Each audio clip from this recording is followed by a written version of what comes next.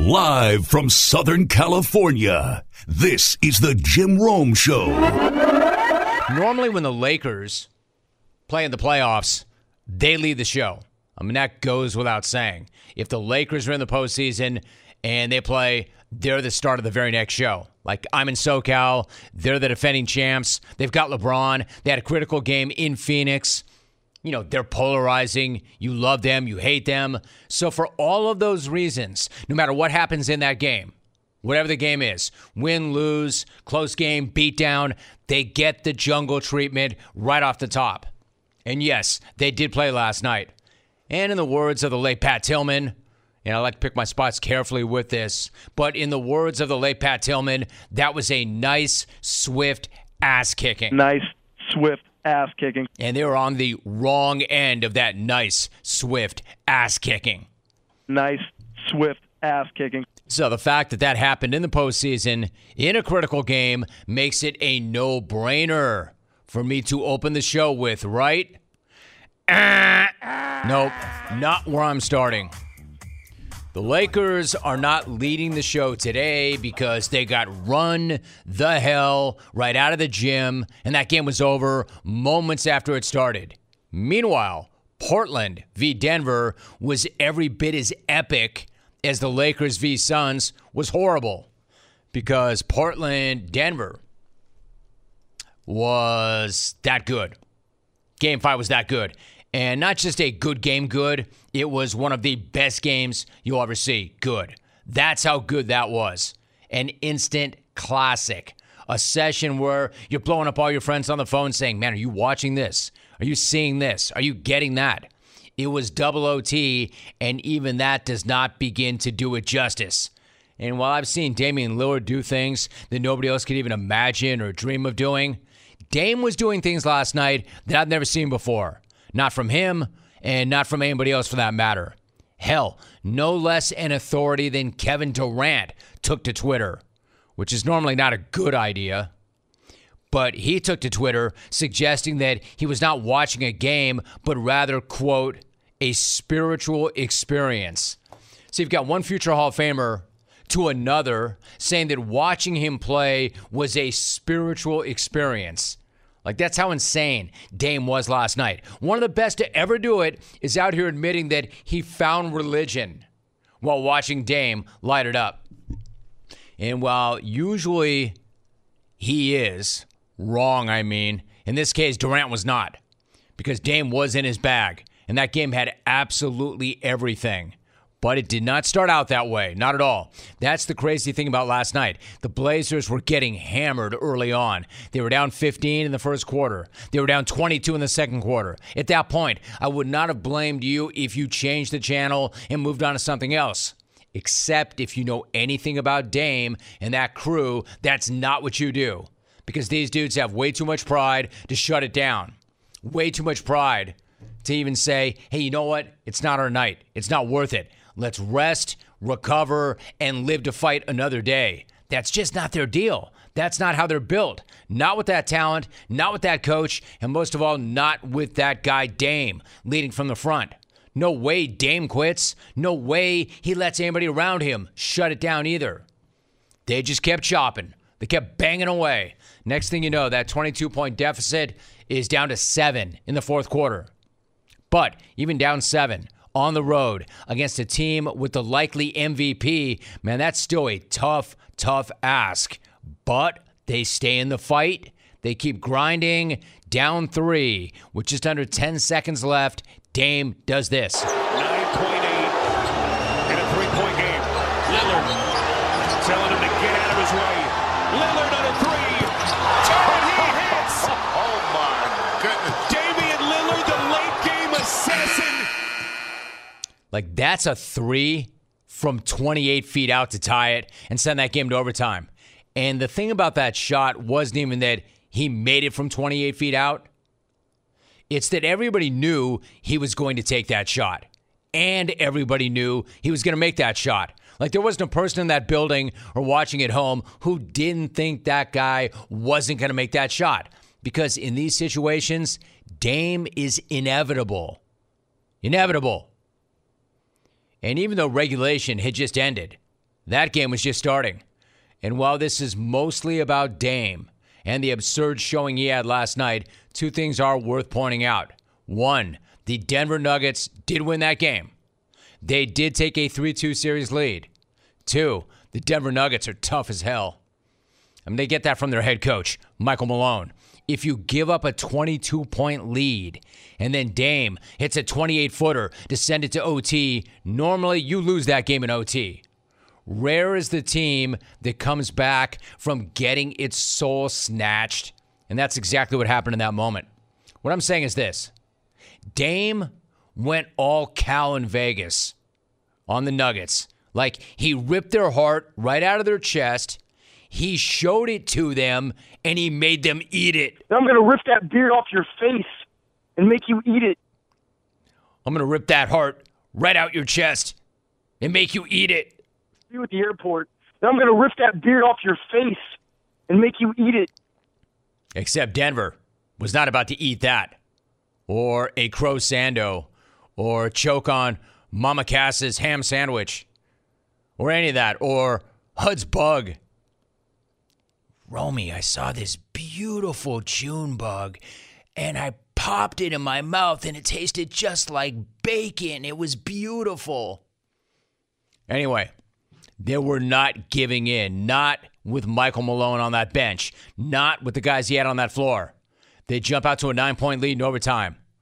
Monte Morris and Austin Rivers were putting on a show. At that point, it looked like it was Portland's turn to get crushed and deflated. Their turn to run out of gas, slam into the wall. Except that wasn't happening. It just wasn't. Not last night. Because down 9, Dame had an old school 3-point play, followed by a 31-footer, and then a 29-foot step back.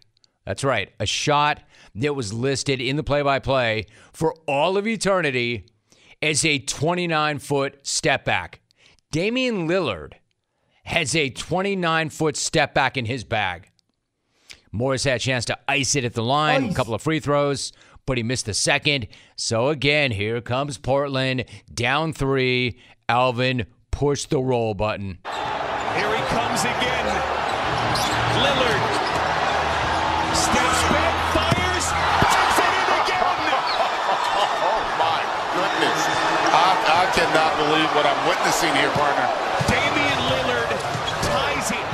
Dame sends it to double OT. You knew it was coming. Everybody knew it was coming, and yet it still did. And there was nothing Denver can do about it. Like, I don't know if Dame doesn't feel pressure or if Dame feels it and likes it.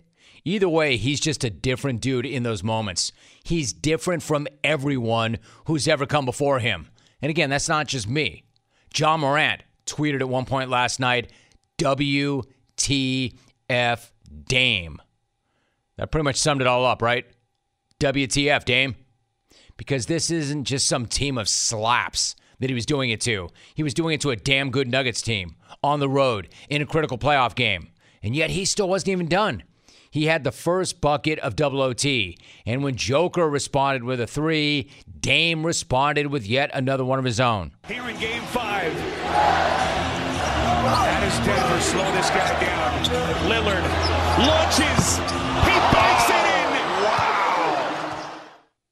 I mean, this dude, at that point, he's just in video game mode. It's not human. Malone said afterwards, quote, Damian Lillard was superhuman. I mean, Damian Lillard was superhuman. Super true. Again, a reminder, the Denver Nuggets won that game. But Dame is getting this entire take. And that's not about disrespecting the Nuggets, because you know I love them. It's about hyping Dame. Last night was just one of those nights. Kevin Durant broke out the full government on Twitter. Quote, I had like 4 tweets I wanted to write to describe this masterpiece by Damian Lamonte Ollie Lillard Sr. But I'm seriously at a loss for words. End of quote. The amazing thing is, Denver was hanging with him. He was a one-man army, but they were a team.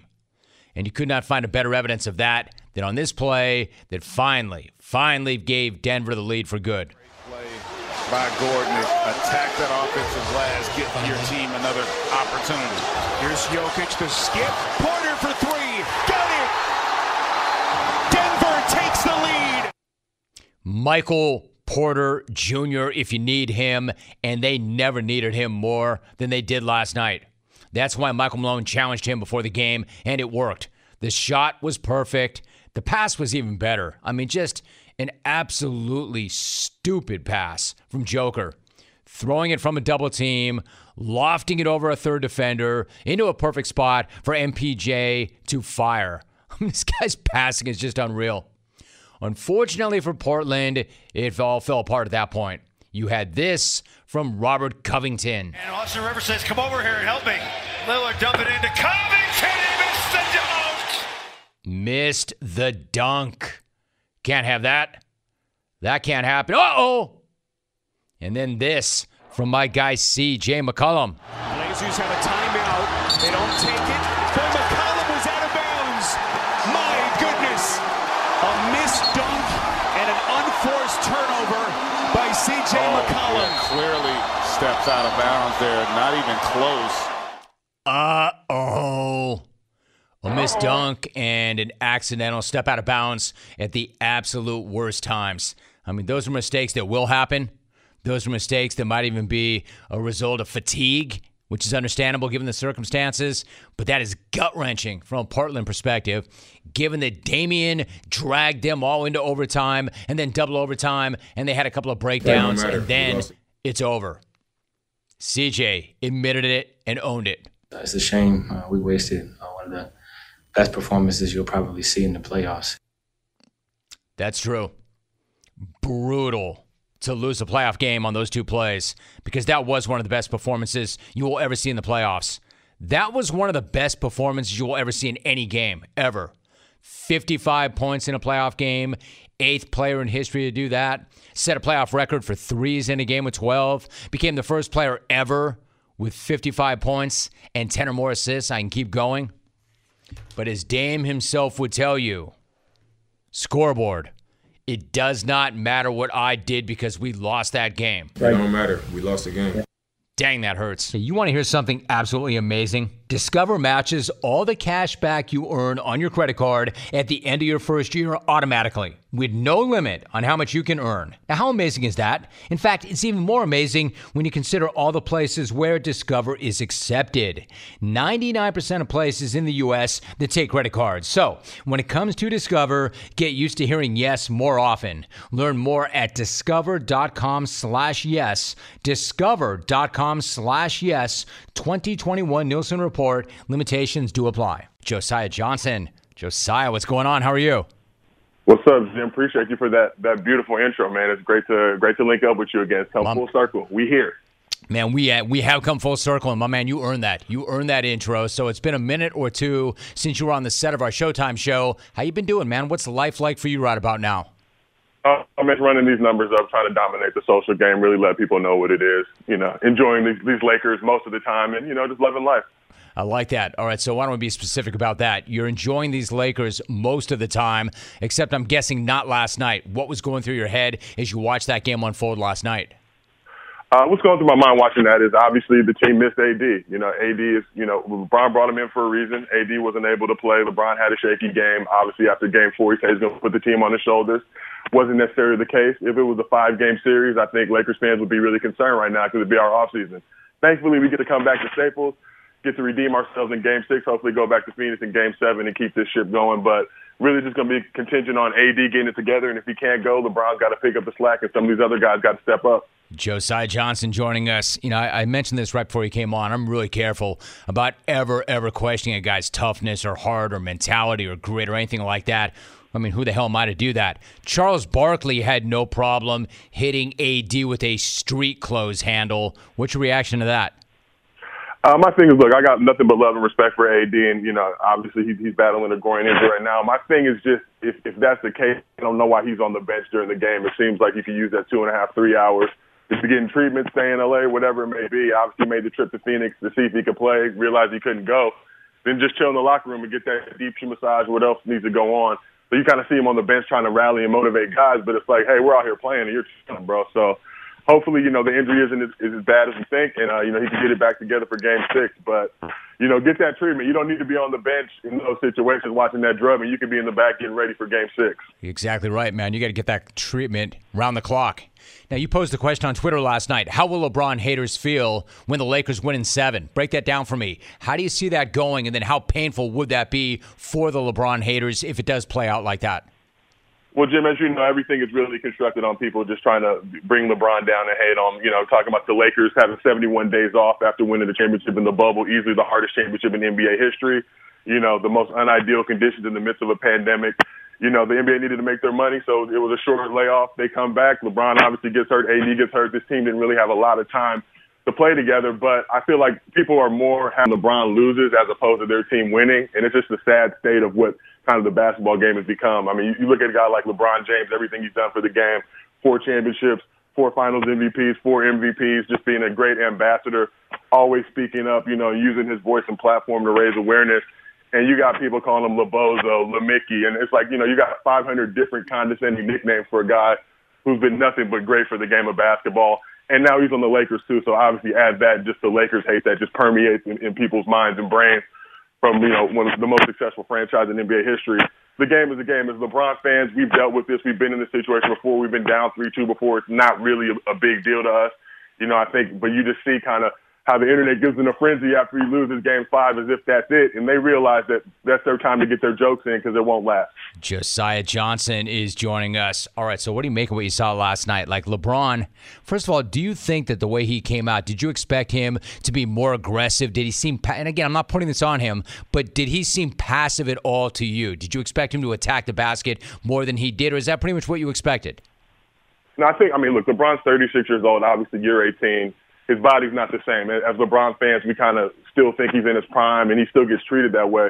He's an older player now. Obviously, we were expecting him after he made that comment about putting the team on his shoulders to drop a 40 or 50 piece. But it seemed early on in the game he was trying to facilitate, get guys into a good rhythm, and guys were simply just not making open shots. I think only 2 players scored in double figures on the Lakers in that game. Guys were missing opportunities. It is what it is. LeBron kind of came on in the second half, obviously, once the game was already decided. But even for him, I want to say he was like 3 for 10 in the first half with 3 turnovers. So it wasn't his best performance. But again, these are just one game. If it was an elimination game, obviously there'd be a lot more to discuss today. But it wasn't. It was Game 5. There's a Game 6 in Staples. We're coming back to L.A. And, I think the NBA is really hungry for a Game 7, considering, the situation they're in now. They're trying to get these bags and make this bread back up from the shortened season last year and the shortened season this year. So I would expect the Game 7. I would expect LeBron to come out with a lot more energy and fight now that he's back in L.A., and we will see. We'll find out tomorrow. Follow him on Twitter at KingJosiah54. Listen, if that was not his best, we may have seen the worst from Dennis Schroeder. Like, what got into him last night? I get that you're not always going to have your best game. Not every shot's going to fall, but what did you think watching him last night? Schroeder, honestly, he's kept us in this series, so it's hard. As Lakers fans, we kind of do this thing where we bully our players to greatness. We did it with KCP last year in the bubble and damn near willed him to a finals MVP. So Schroeder, came in. He didn't take the Lakers' $80 million offer. He wanted to bet on himself. He wanted something in the $100 million range. I think at this point, what he's doing, that's probably not going to warrant that. But look, guys have bad games. They go through tough spells. I'm just more, it's hard when you're seeing guys have open threes and they're deferring or they're doing that hesitation. You've seen it with Julius Randle with the Knicks. And you can just tell as a hooper that these guys are thinking too much. They're overthinking. They're not just playing the game, playing in the flow, and they don't trust their shots. So they've got literally a day to figure it out. I think they're practicing today. So they got a day to figure it out. But these guys are professionals. They're well paid. Schroeder was, in the running for 6th man of the year. So he's got it in him. He's got a potential to really step to the plate and do it. So we just really got to get it together, lock in, and, bring it back for Game 6. All right, so it's obvious how strongly you feel about the L.A. Lakers. Josiah, what about the Clippers? When they lost the first 2 games against the Mavericks, the slander was flying thick and it was fast. How much better is life when the Clippers slander is strong? Look, I'm an L.A. guy, and I know people hate to see this. And Jim, my dad played for the Clippers back in the day, so I'm a LeBron fan over everything. But I like L.A. sports teams to perform well. It's just for me a pride thing. And, Luka came in, smacked those dudes around, went up 2-0. But Clippers got it back, went to Dallas, got the series back. You're talking about Kawhi and PG. These are guys that even if they play for the Clippers, you have to respect them. Kawhi is a superstar in this league, and PG is a star in this league. that they're not just going to lay down and just let Luka, let a 22-year-old kid just have at him. They're going to have some pride and some respect for themselves. But, slander is slander, and that's the great part about NBA Twitter. From game to game, anything can happen. So after Game 5, the Lakers lose. Obviously, Suns and LeBron haters are getting their jokes off. Game 6 will be a different story. And the same thing with the Clippers. They're now coming back to L.A., looking to really, potentially put this thing away going up 3-2. But at the end of the day, as a LeBron fan, as a Lakers fan, you want to see that Lakers-Clippers Western Conference Final showdown. I think it would be amazing for the city, amazing for everything we got going on here. So I don't go in like, I hope the Clippers swept. I'm just more of a reactionary tweeter. Whatever happens, I'm going to react to. But, definitely have respect for that franchise and what Steve Ballmer's been able to do and picking up the pieces from, a terrible garbage human being and Donald Sterling and everything he represented. So I want to see that Lakers-Clippers showdown. I really want LeBron and Kawhi to face off at least one more time before it's all said and done for LeBron. So, we'll see what happens tonight. But Luka's a beast. We'll see what's up with that cervical injury if he can bring it back together. Porzingis can be a serviceable NBA player. Josiah Johnson joining us. You mentioned your dad played for the Clippers. Josiah, for those who know or don't know, you're the son of Marcus Johnson, the National Player of the Year. He was national champion at UCLA. He was a 5-time NBA All-Star. What was it like growing up the son of a legend? It was honestly, it wasn't, you didn't think about it. Like, for me, it was just, this was what normal life was. And I see guys like Steph growing up with Dell and being in arenas and just kind of how it went. Like, I was there toward the tail end of his career. It's funny, I didn't really get to see him play at a high level. When I was like 4 years old, he ended up suffering pretty much what was a career-ending neck injury when he ran into Benoit Benjamin's stomach and broke his neck. So I always had this impression of my pop that he was washed. Like, we would play one-on-one and I would give him, beat him 10-5, whatever it was, just give him these hands. But later on in life, I would see kind of just how people revered him. Obviously, watching the Last Dance documentary last year with Jordan. We always knew Jordan had the poster on his wall in his college dorm. But that was our first time seeing the soundbite of just how much, he respected and loved my dad. And even almost signed with Adidas because of it. So just knowing those things, and now as my dad looks to make a push into the Hall of Fame, it took me even a long time to realize just how much of an amazing player he was. I was around for the White Man Can't Jump and the acting and all that good stuff. But just to go back and look at his basketball resume, originating the term point forward, he wasn't the first point forward. He just coined the term.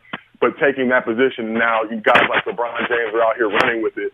But just to see the impact that he had on the game, he's definitely deserving of the Hall of Fame, and we're going to keep fighting hard to get him there as soon as possible. Cool as hell, too, man. Cool as hell. Great game, great rap. I always liked your pop quite a bit. So the topic came up on Out of Pocket recently. What is the worst fan base in the NBA? Where do you come out on that? Got to be Celtics or Warriors. I think, Warriors fans, they live in this delusion of the old days. And the thing about the old days is they're the old days. And yes, that team got Kevin Durant and they went on to become a dynasty. Now, it's crazy for me to see because as a LeBron fan, we've seen every variation of squad. I've seen him take a trash squad to the finals in 2007. So this is nothing new for us. But to now see kind of how they place the blame on everybody but Steph going into this season. Steph obviously had one of the greatest offensive, seasons of all time. And they were a top 5 defense, and they can't make the playoffs. And the excuses fly. It's a rec league team. It's a church league team. So just a lot of excuses. And their fans are super young and emotional. So when you get into discussions with them, if you ask a basketball question, they try to make it personal and evolve into that.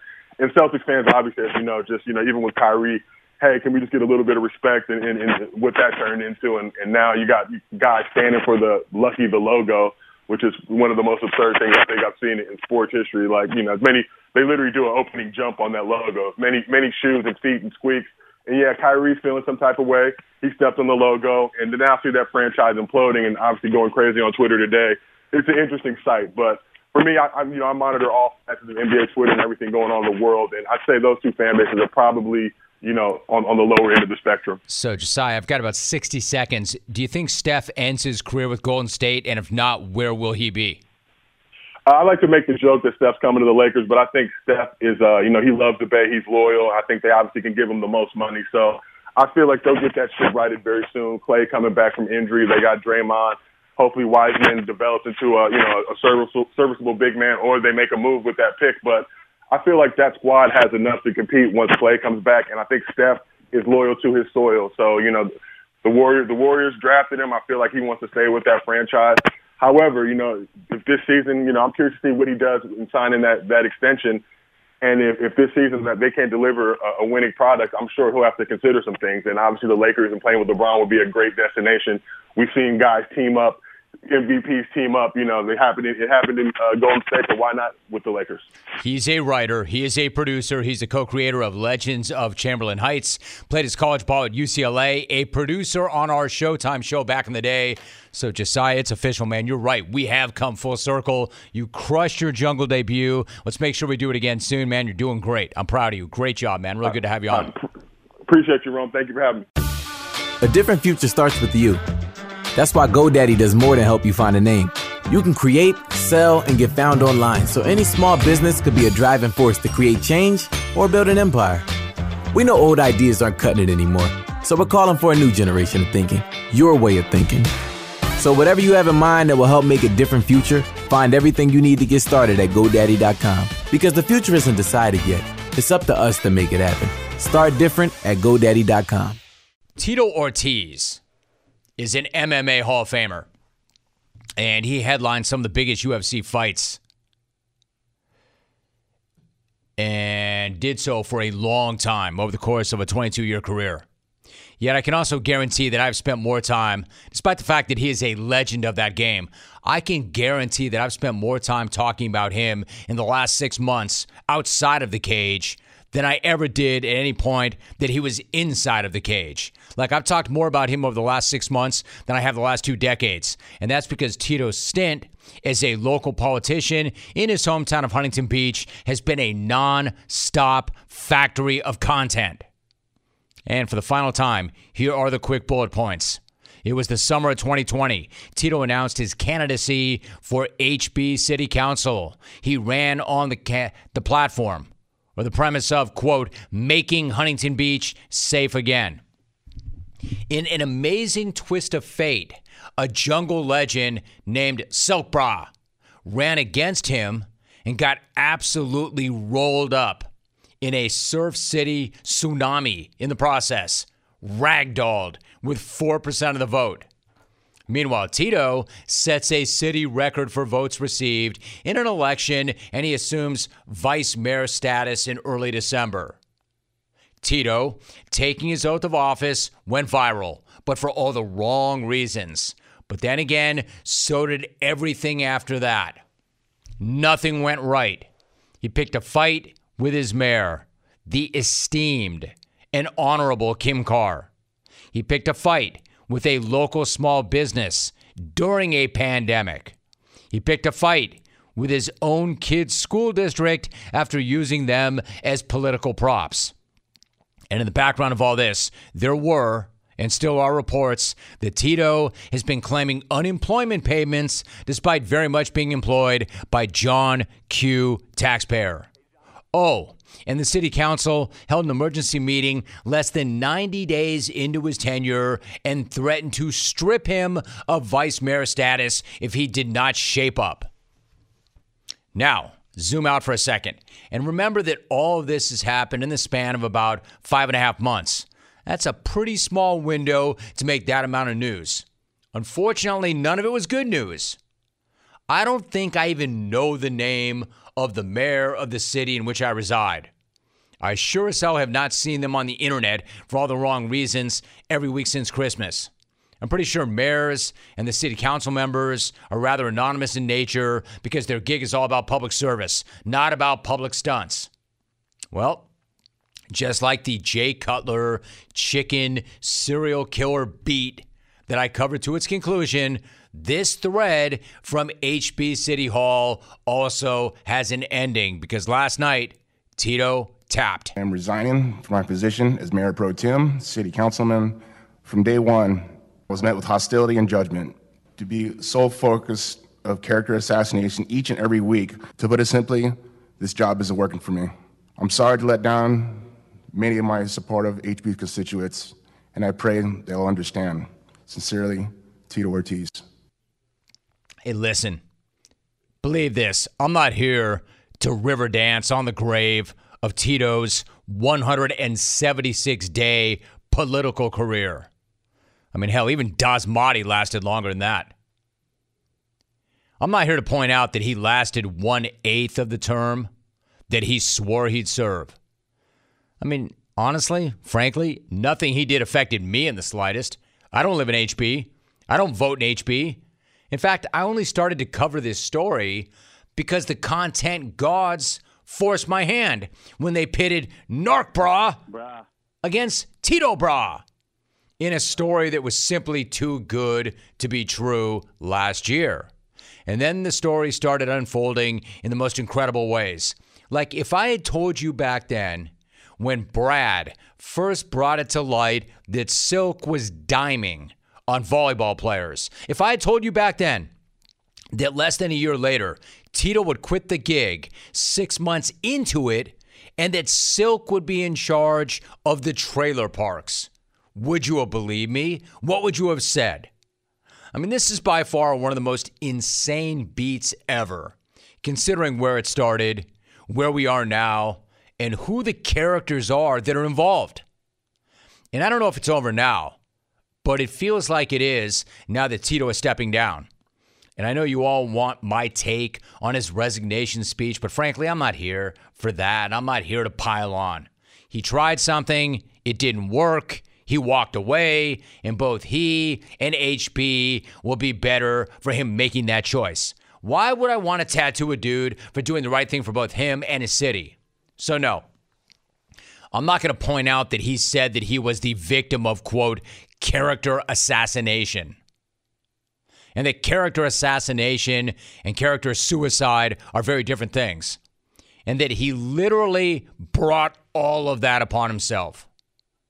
And if anybody was a victim of assassination, it was that local burger joint that he slandered and tried to boycott in the midst of a pandemic when everybody was doing everything in their power to keep their small businesses going. And no, I'm not going to take him to task for saying that he feels like his family is in danger just 2 weeks after using his family for political theater and broadcasting it on social media. And no, I sure as hell am not going to tell him, scoreboard, look up at it, the Judies won. Discharge the Judies. I'm not doing that. What I am doing is putting a bow on a thread that we've been working for a long time. Trust me, if you know anything about me and this program, the last thing that I want to do is talk politics. I don't do it. I haven't done it. And I never, ever want to do local politics on my national sports talk show. But how can I ignore a story that stars a very famous athlete in a very famous surf town, also involving a very famous caller to this program, making headlines? I mean, this story, not the part about Narc Bra, but the story is on Yahoo Sports, TMZ, CBS, MMA Junkie, the LA Times, just to name a few of the several dozen outlets that are covering it. So here's what I will say. I've got all the faith in the world that the honorable, esteemed, distinguished Mayor Kim Carr will do what she's always done. Lead from the front and make Huntington Beach better and a little less viral going forward, because I think we're all rooting for this town to stay out of the news for a while. And I'm a fan of almost every beach town around here, including HB. But it would be nice for them to kind of chill out for a bit, not get so viral. They've got the right mayor. This is important now. They've got the right mayor. And maybe almost as important, they've got the right trailer park supervisor. And they've got one less newsmaker on the city council going forward. Now, can we all do that? Can we look ahead? And can we move forward? And can we get back to the good old days of Tito getting into a war of words with Chael Sonnen and not with his own hometown? Tito, go ahead. Tell him what I do so well. Well, he talks well. His mouth has gotten him in every fight, big fight that he's had. Tito always says I'm using my mouth to get my opportunities. The only person I know that made money using their mouth is his ex-wife. Well, just to correct you, it was never no marriage. You're a punk, dude. That's what you call class right here compared to no class. That was a nasty line. No class. No class at all. No class. They don't call you the bad guy for nothing. A bad girl. An absolutely amazing exchange. An amazing exchange. You've probably all thought this at one time or another. I'm not going very far. I'm in a rush. It's too uncomfortable. Sometimes I just forget. Hey, listen, do not kid yourself. There is no such thing as a good excuse for not buckling up. If you have used any of these excuses or any others, you are putting yourself at risk of injury or death. In 2019, nearly 10,000 people were unbuckled when they were killed in crashes. That's 43% of people killed in motor vehicle crashes that were not wearing seatbelts. So no matter what kind of a car you drive, wearing your seatbelt is the best defense in a crash. Even when you sit in the back seat, you still need to buckle up. That goes for when you ride in taxis and you use ride-sharing services too. Law enforcement is on the lookout and writing tickets. Why would you take the risk? Seatbelts save lives. Do the smart thing. Buckle up every single trip, day or night. Click it or ticket, paid for by NHTSA. I am speaking of Bill Cowher. Bill, it's so good to have you on the program. Bill, how are you? Doing great, Romy. How you doing? Good. Bill, there's so much I want to talk to you about, but why don't we start with the book, Heart and Steel? How does it feel to have it out there in the world and to be a published author?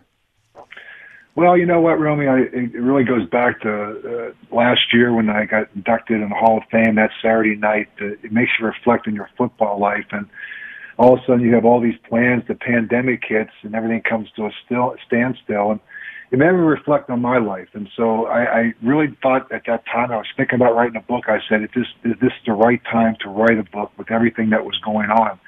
And so I had to find the right collaborator with, and I was able to find Michael Hawley. And ironically, Michael Hawley went to Point Park College, which is in Pittsburgh, grew up in Northeast Ohio, and I met with him, and I said, listen, Michael, I don't want to write a football book. I really want to write a book that's about football, family, and one's life journey of lessons learned.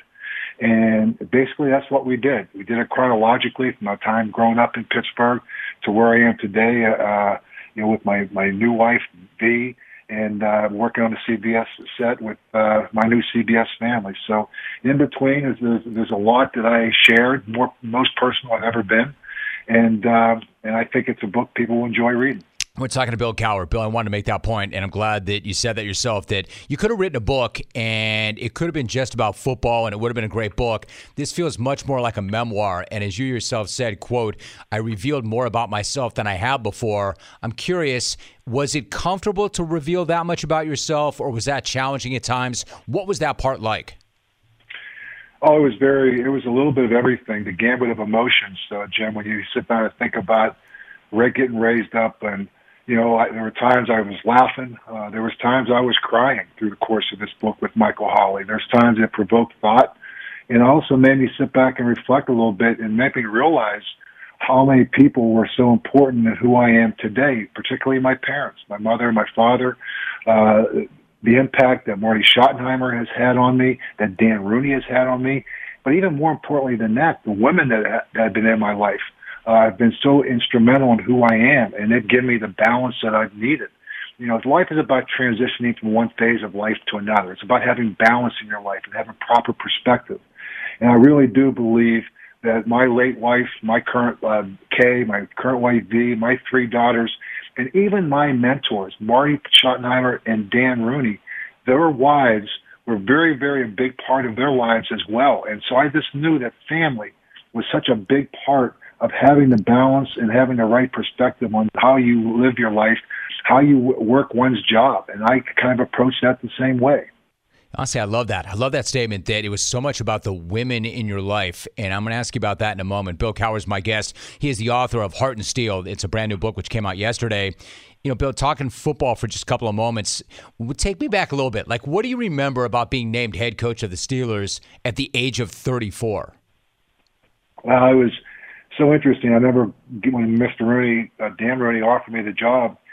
Kay and I were in Pittsburgh for our second interview. We went back to Kansas City, and I remember that night just laying there, I'm thinking, wow, if I don't screw this up, I can go back to my 20th high school class reunion as a head coach of my hometown team.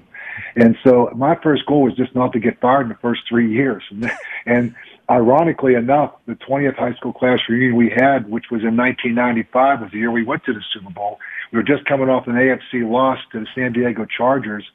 And I went to this reunion, and it was a river cruise. It was a Gateway Clipper going down to Monongahela, and I thought, okay, this ought to be cool. But then I get on the cruise. I realized I can't get off the boat. So I'm going to be on that boat for 3 hours with all my buddies who are telling me what I did wrong in a San Diego Charger game, what I should have done better, how they could help me next year get over the hump. I'm thinking, I kept looking at my watch, how much longer do I have on this cruise? So it was a blessing to be able to go back to my hometown. And most importantly, though, Romy, for my parents, to be able to see their grandparents, their grandkids grow up. And for me, to have my kids grow up kind of the same way I did. The core values that you learn from that city, the hard work, the pride, the humility, the expectation and tradition that's there. And so to this day, I'm so proud to be from Crafton, Pennsylvania, and it's still a big part of who I am. We are joined right now by a studio analyst for NFL Today. He is also a Hall of Famer. He's got a brand new book out. It's called Heart and Steel. It came out yesterday. We were speaking with Bill Cowher. Bill, because I've worked on that show, I've heard you talk about Ben Roethlisberger on the air and off the air, and certainly nothing off the air that you wouldn't say on the air, but you obviously have a lot of experiences with Ben. I'm curious, though, what was it like the first time you met him, and what was the draft evaluation process like? When you first saw him in person, what was that encounter like? How did he come off to you? Well, we interviewed all three of the quarterbacks. We interviewed Phillip Rivers, Eli Manning, and Ben. And they were the top three coming in there. We were picking 12th. I wasn't sure if somebody was going to fall down to us. I didn't think that they would. But I think when you looked at Phillip and you looked at Eli at the time, they were very mature. Their fathers were coaches. They were 4-year players. They could be the face of your franchise, no question. Ben came in, first thing you question, okay, Miami of Ohio, quality of play. You watched him, and, okay, he's got a strong arm. He's pretty athletic. But then when you talk with him, he had a little bit of a chip on his shoulder, and understandably so. So we talked to him a couple times, and I think the thing you came away with was the fact that, being able to be the face of the organization, I think Phillip Rivers and Eli Manning, it was going to be easy for them to step into doing that. For Ben, it might be something to be perfect. He'll sit behind Tommy Maddox for a year and kind of get a feel for the system. And when he came into the first minicamp, I know the first thing I did, number one, you see him in a uniform, like, wow, this guy is really big. He's very athletic. He can kick the ball left-footed. I said, wow, this guy is more athletic when I start running some of the plays than I ever imagined him to be. And so, it'd be perfect for him to sit behind Charlie Batch and Tommy Maddox. Well, Charlie Batch gets hurt in the preseason. Okay, well, he'll be back by week 4. And, okay, well, then, Ben, with limited amount of plays, he can back up Tommy Maddox for the first 4 weeks, and we'll just make sure he doesn't have to do too much. Well, then Tommy Maddox was down in week 2. And then week 3 and 4, we put him into the lineup. And you know what, Rummy? We gave him a little bit at a time.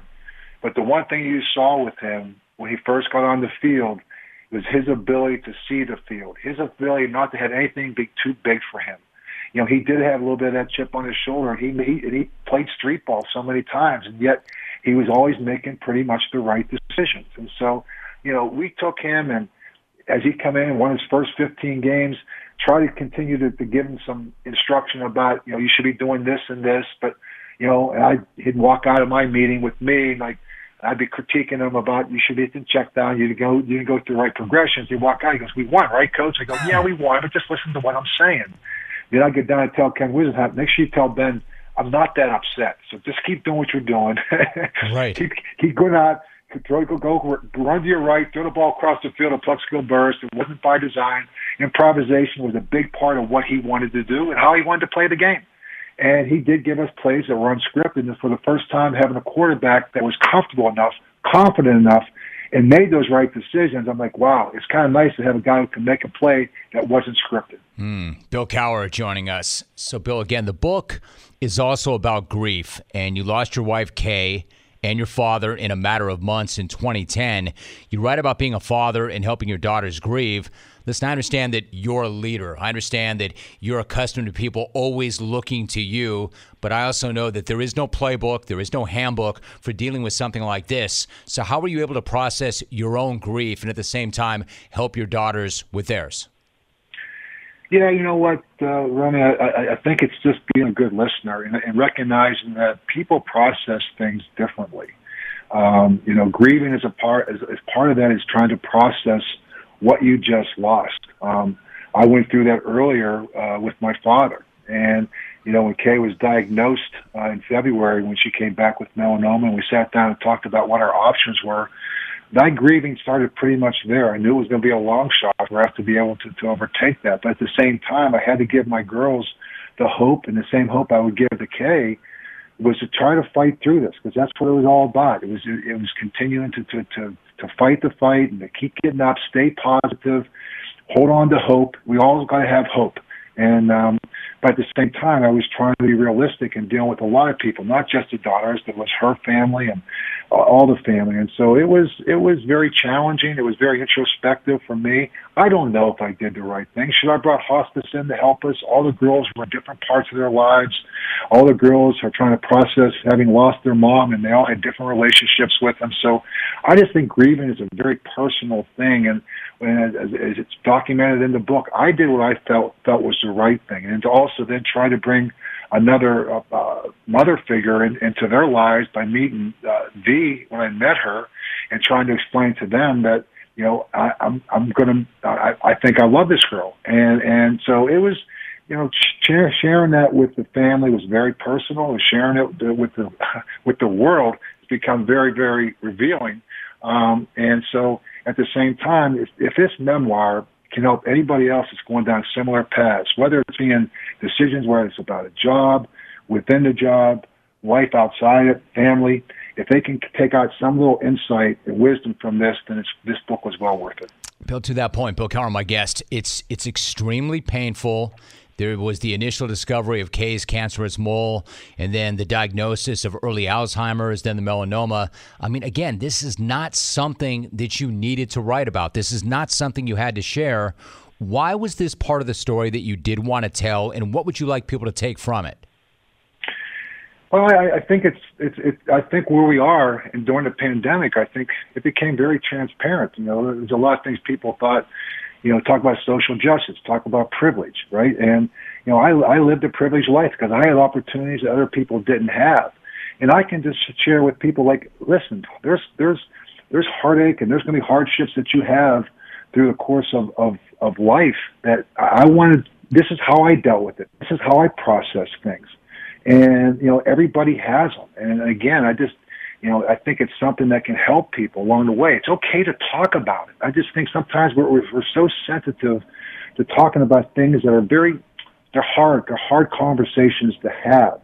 And I had those hard conversations with my daughters. I had those hard conversations with people. And I just shared that with other people. I think there's a lot to be said for that, because in our world today, we get uncomfortable when you talk about hard conversations. And I just think sometimes we got to be more transparent, because I think it's a very healthy way of dealing with things. And it's also a way of teaching and sharing your wisdom with other people who may be in a similar situation. I like hearing that very much. Bill Cowher joining us. The book is called Heart and Steel. It came out yesterday. Bill, one final thought. One of the things, because of the pandemic, a lot of things were put on hold, but on top of the book coming out, you're finally going into the Hall of Fame later on this year. A few weeks back, your gold jacket arrived in the mail. What was it like to rip open that package and see that gold jacket? Romy, it was unbelievable. I said, only appropriately so that it was gold. I said, here I am going in there with a gold jacket, being a Steeler, and it fit perfectly, so I sent it right back to them.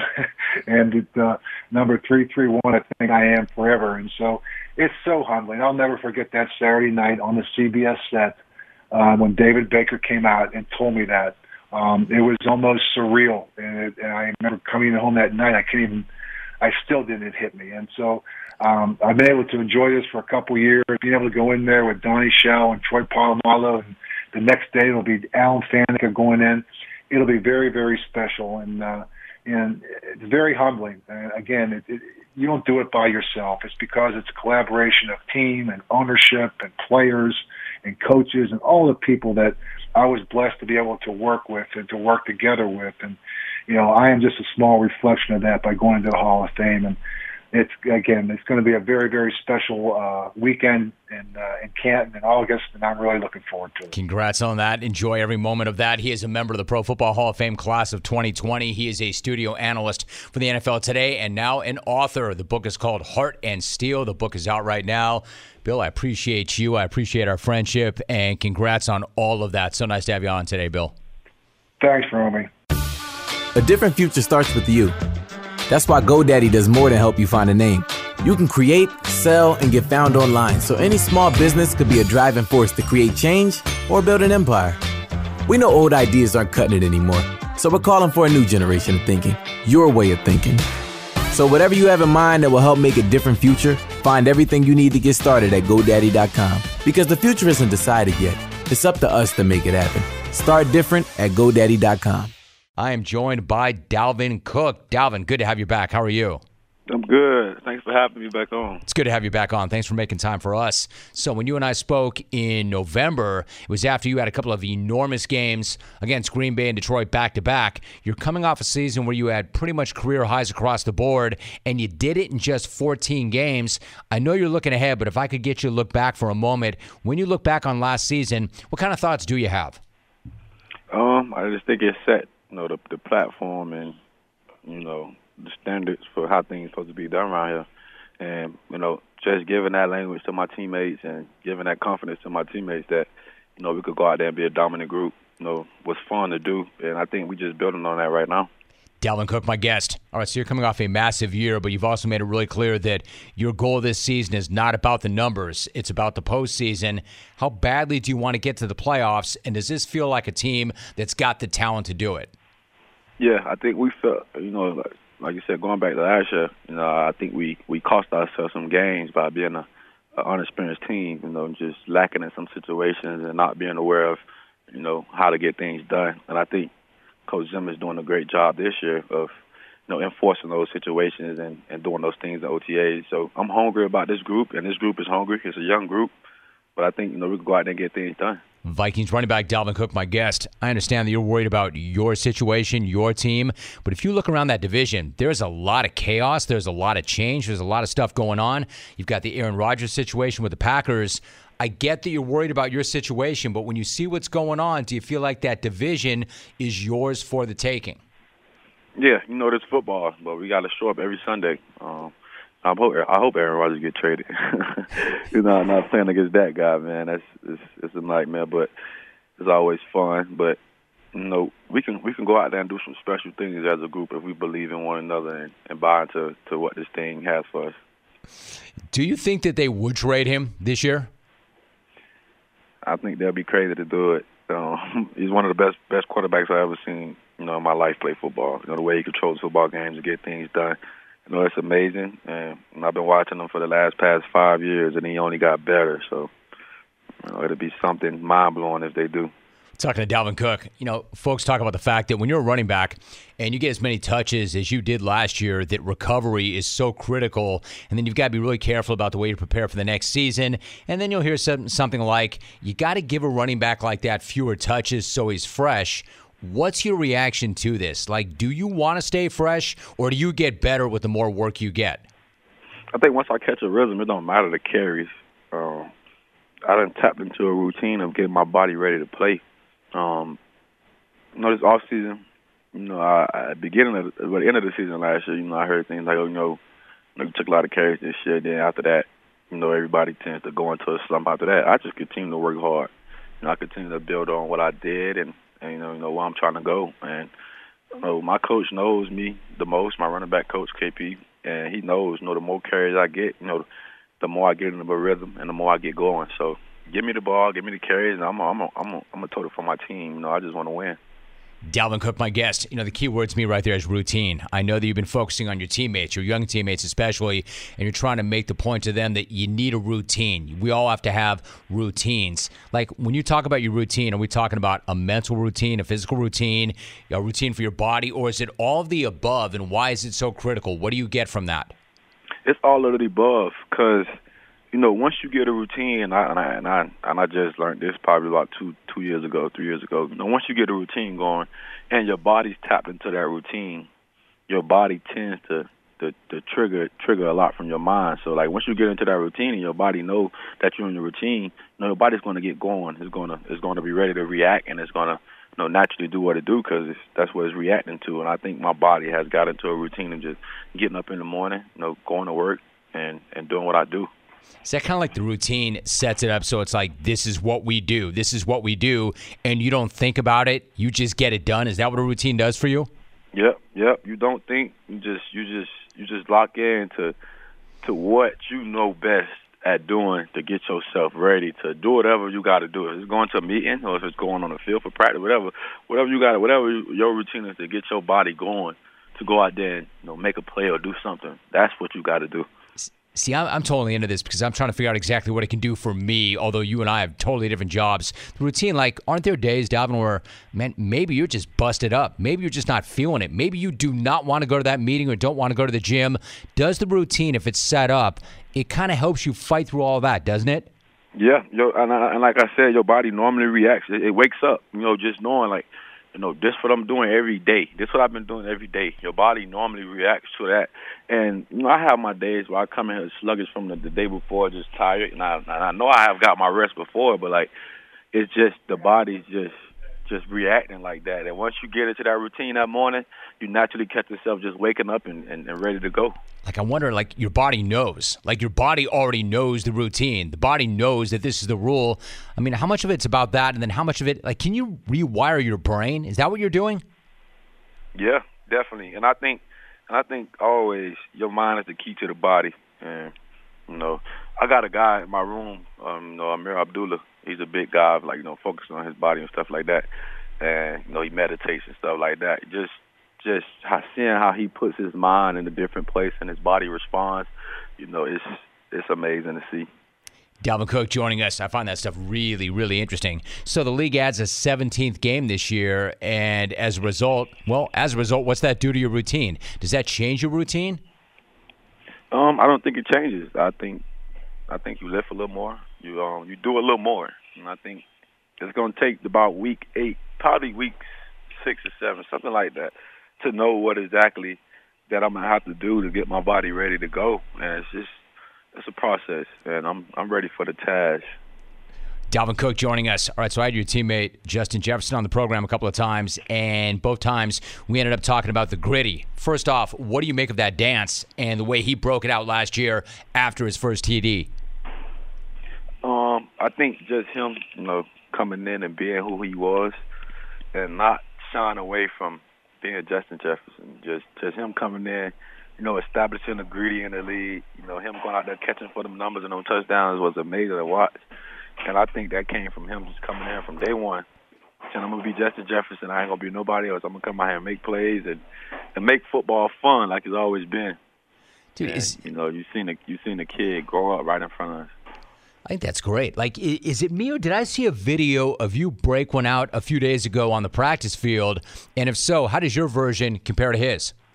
I ain't as good as him. I'm not as fluent as him. I don't got as much rhythm as him, but I'm close. I can't be on the team with the goat of the gritty and not know how to gritty. So I had to learn. Agreed. Listen, from the outside, it seems like there's some great relationships in that locker room. You're on the inside, I'm on the outside, so bring me inside. How would you describe the chemistry that you all have together? Yeah, the guys that been here, we dialed in. We familiar with each other.